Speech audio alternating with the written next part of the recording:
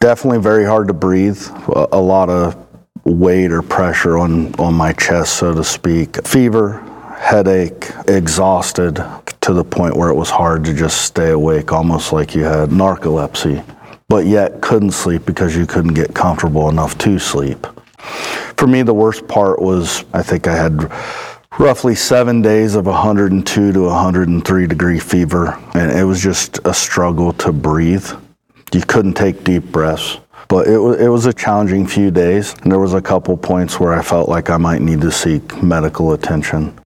That's Brian Sanders, the general manager of our Ontario County landfill. Brian has been with Casella for almost 2 years, and he recently sat down with Shelley Sayward and me to tell us his story about contracting COVID-19 and how it changed his perspective on being vaccinated. I'm grateful to Brian for telling his story and allowing us to share it with all of you.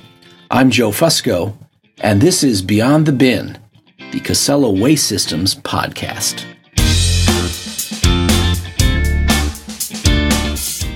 So, Brian, you and I had a pretty spirited conversation, a series of spirited conversations, let's say, about vaccines and COVID and the importance of your team at Ontario County getting vaccinated. Do you remember us having those chats? Yes, very well. Initially, I was adamantly against the vaccination and had voiced that opinion to you on more than one occasion. Yeah, and there was one particular manager's call where John Casella said with fairly great conviction that he was hopeful that many of the company's leaders would step up and get vaccinated and become an ambassador for their individual facilities and really encourage their people to get vaccinated. And I believe that particular manager's call did have an impact on you.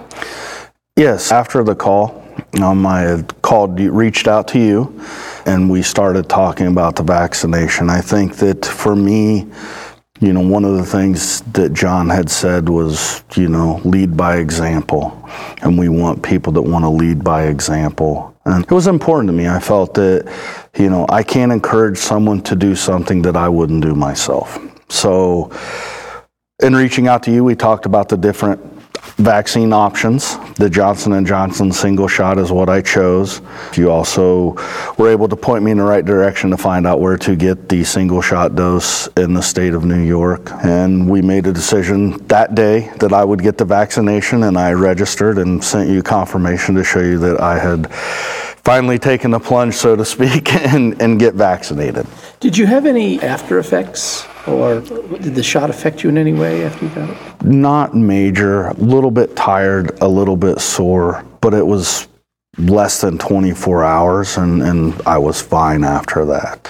Some people have gotten more severe reactions from the shot, but me personally, I just a normal feeling tired, a little bit achy side effect. Yeah, so that was back in April or May that we had that discussion. And then I had a really fascinating text from you on a sunny Sunday afternoon in, I think it was August. Last week of July. Okay, so it was right the last weekend of July. I texted you on a Sunday. It said, could we chat? And you called me immediately. And I think my response to you was, I cannot stand the smell or taste of tequila, and I just drank tequila. I can't taste or smell. I think I have COVID. And you definitely got my attention because I also am a fellow tequila hater. Maybe hard to believe, but that is a surefire way of knowing if you have COVID or not, right? So I firstly thought that was brilliant that you had decided, I know how I will truly test if I have COVID. I will do a shot of tequila. And so from there, we had some discussions, obviously, about how you were going to make sure that the facility was taken care of for the week, and I wanted to make sure that you were okay. But how are you feeling that day? I recall what you told me, but I want you to share with our listeners. I didn't feel well. Definitely very hard to breathe. A lot of weight or pressure on my chest, so to speak. Fever, headache, exhausted to the point where it was hard to just stay awake, almost like you had narcolepsy, but yet couldn't sleep because you couldn't get comfortable enough to sleep. For me, the worst part was I think I had roughly 7 days of 102 to 103 degree fever, and it was just a struggle to breathe. You couldn't take deep breaths. But it was a challenging few days, and there was a couple points where I felt like I might need to seek medical attention. But fortunately, I was able to recover and get my taste and smell back, and I'm back to not drinking tequila. So. Good for you. Oh, I'm curious, what is going through your mind?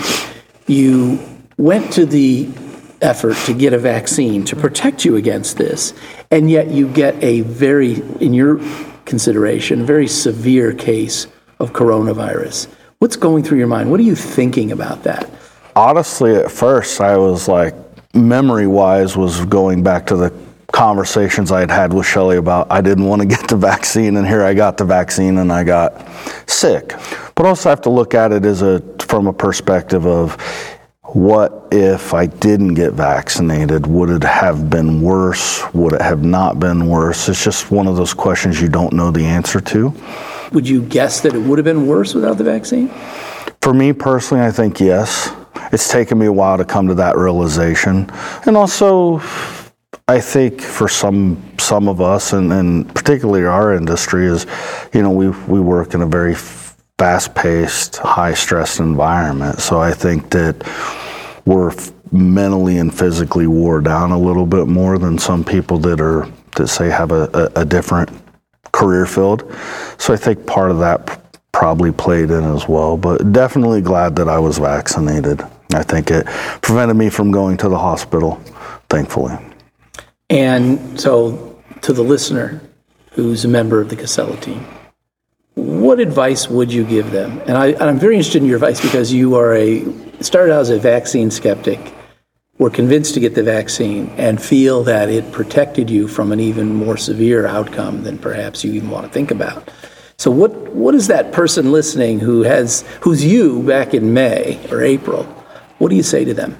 I still ultimately personally believe it is an individual's choice. I think that you have to make the decision that you feel is best for you and best for the people around you.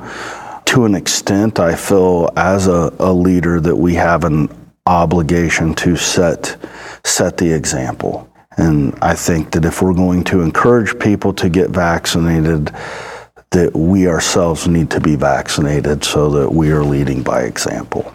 Thank you, Brian, and thank you for always having spirited conversations with me, because I so enjoy the time that we get to talk and to spend together. And thank you for all the hard work you're doing and for spending time with us today. No, thank you guys. It's my pleasure. I appreciate it.